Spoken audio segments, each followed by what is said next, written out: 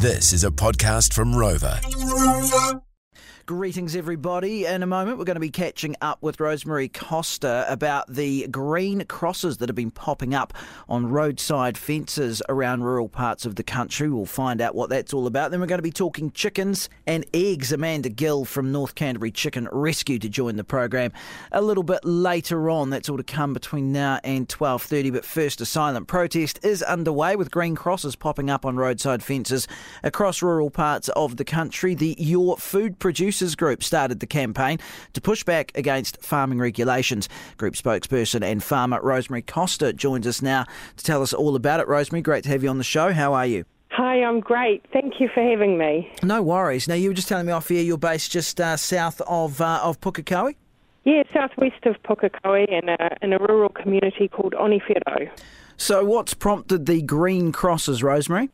So it all started with a conversation in our Federated Farmers meeting last year over the raft of new regulations that were coming fairly thick and fast.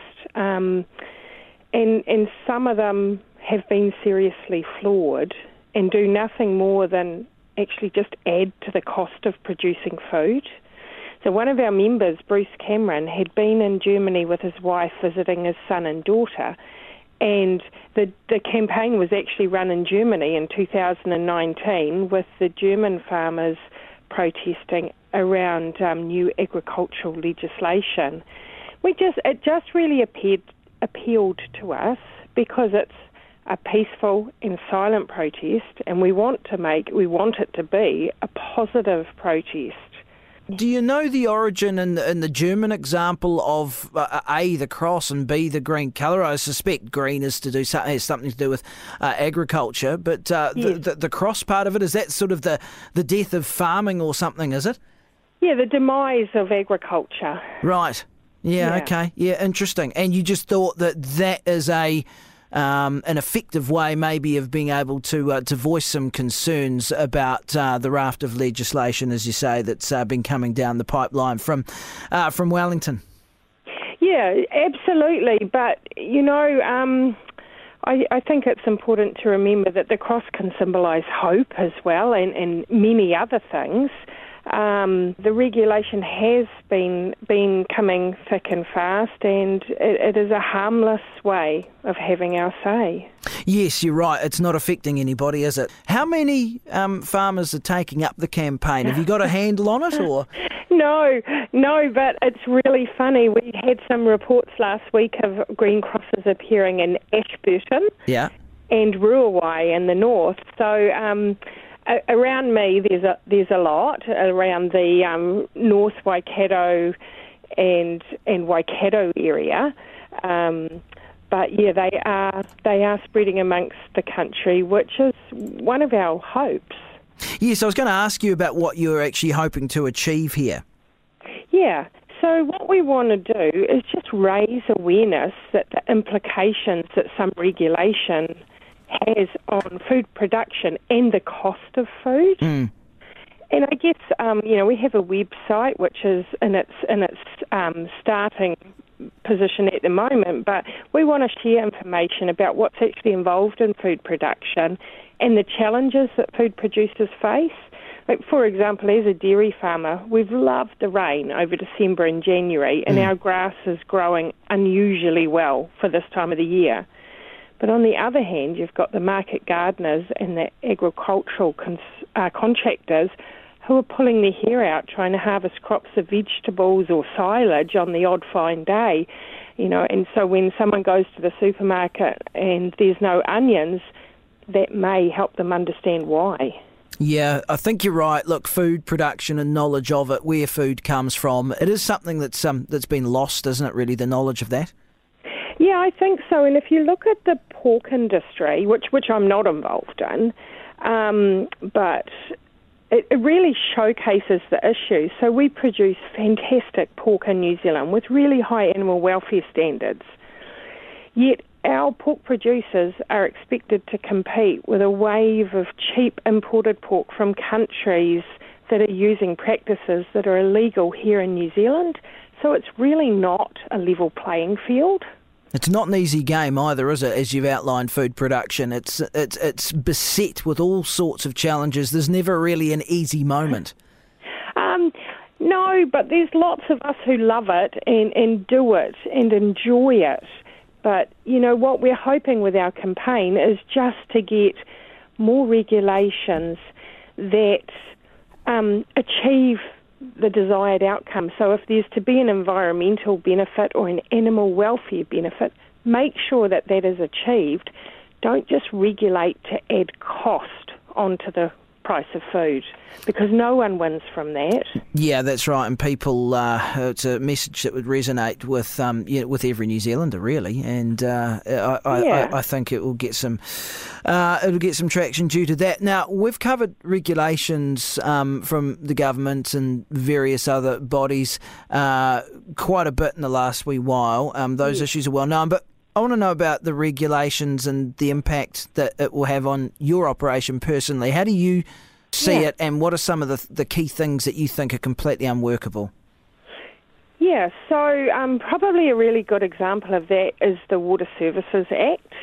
And it is a complicated set of regulations, but part of it basically restricts what activities can take place around areas where drinking water is taken, like wells or bores or streams.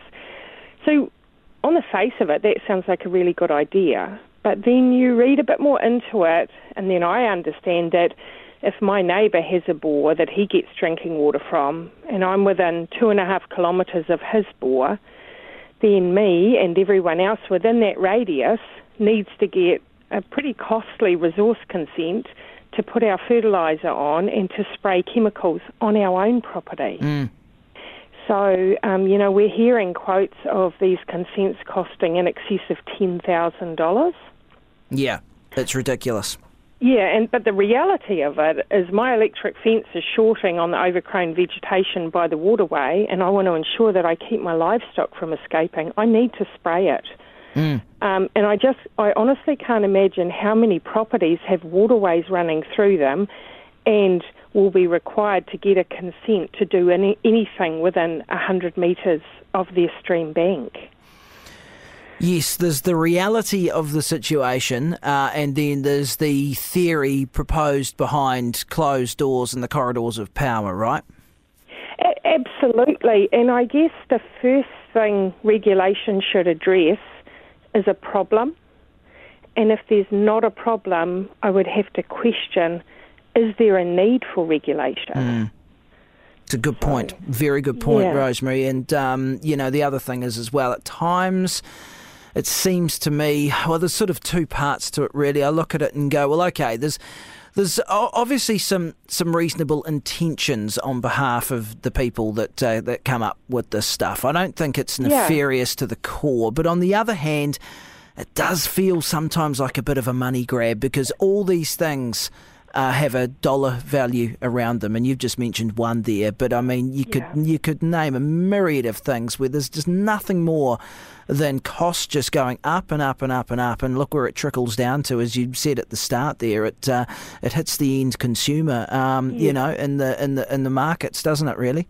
It does, but it also hits the New Zealand economy. So He Waka Eke Noa, through that process, the government modelling is showing a 20% production decline of red meat and a 5% reduction of dairy.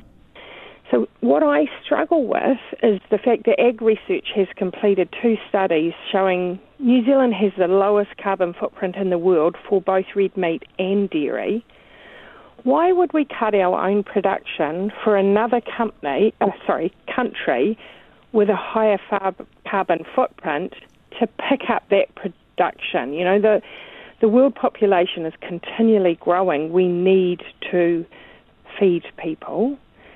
And the government's own modelling shows that this New Zealand reduction will increase global agricultural emissions. It just makes no sense.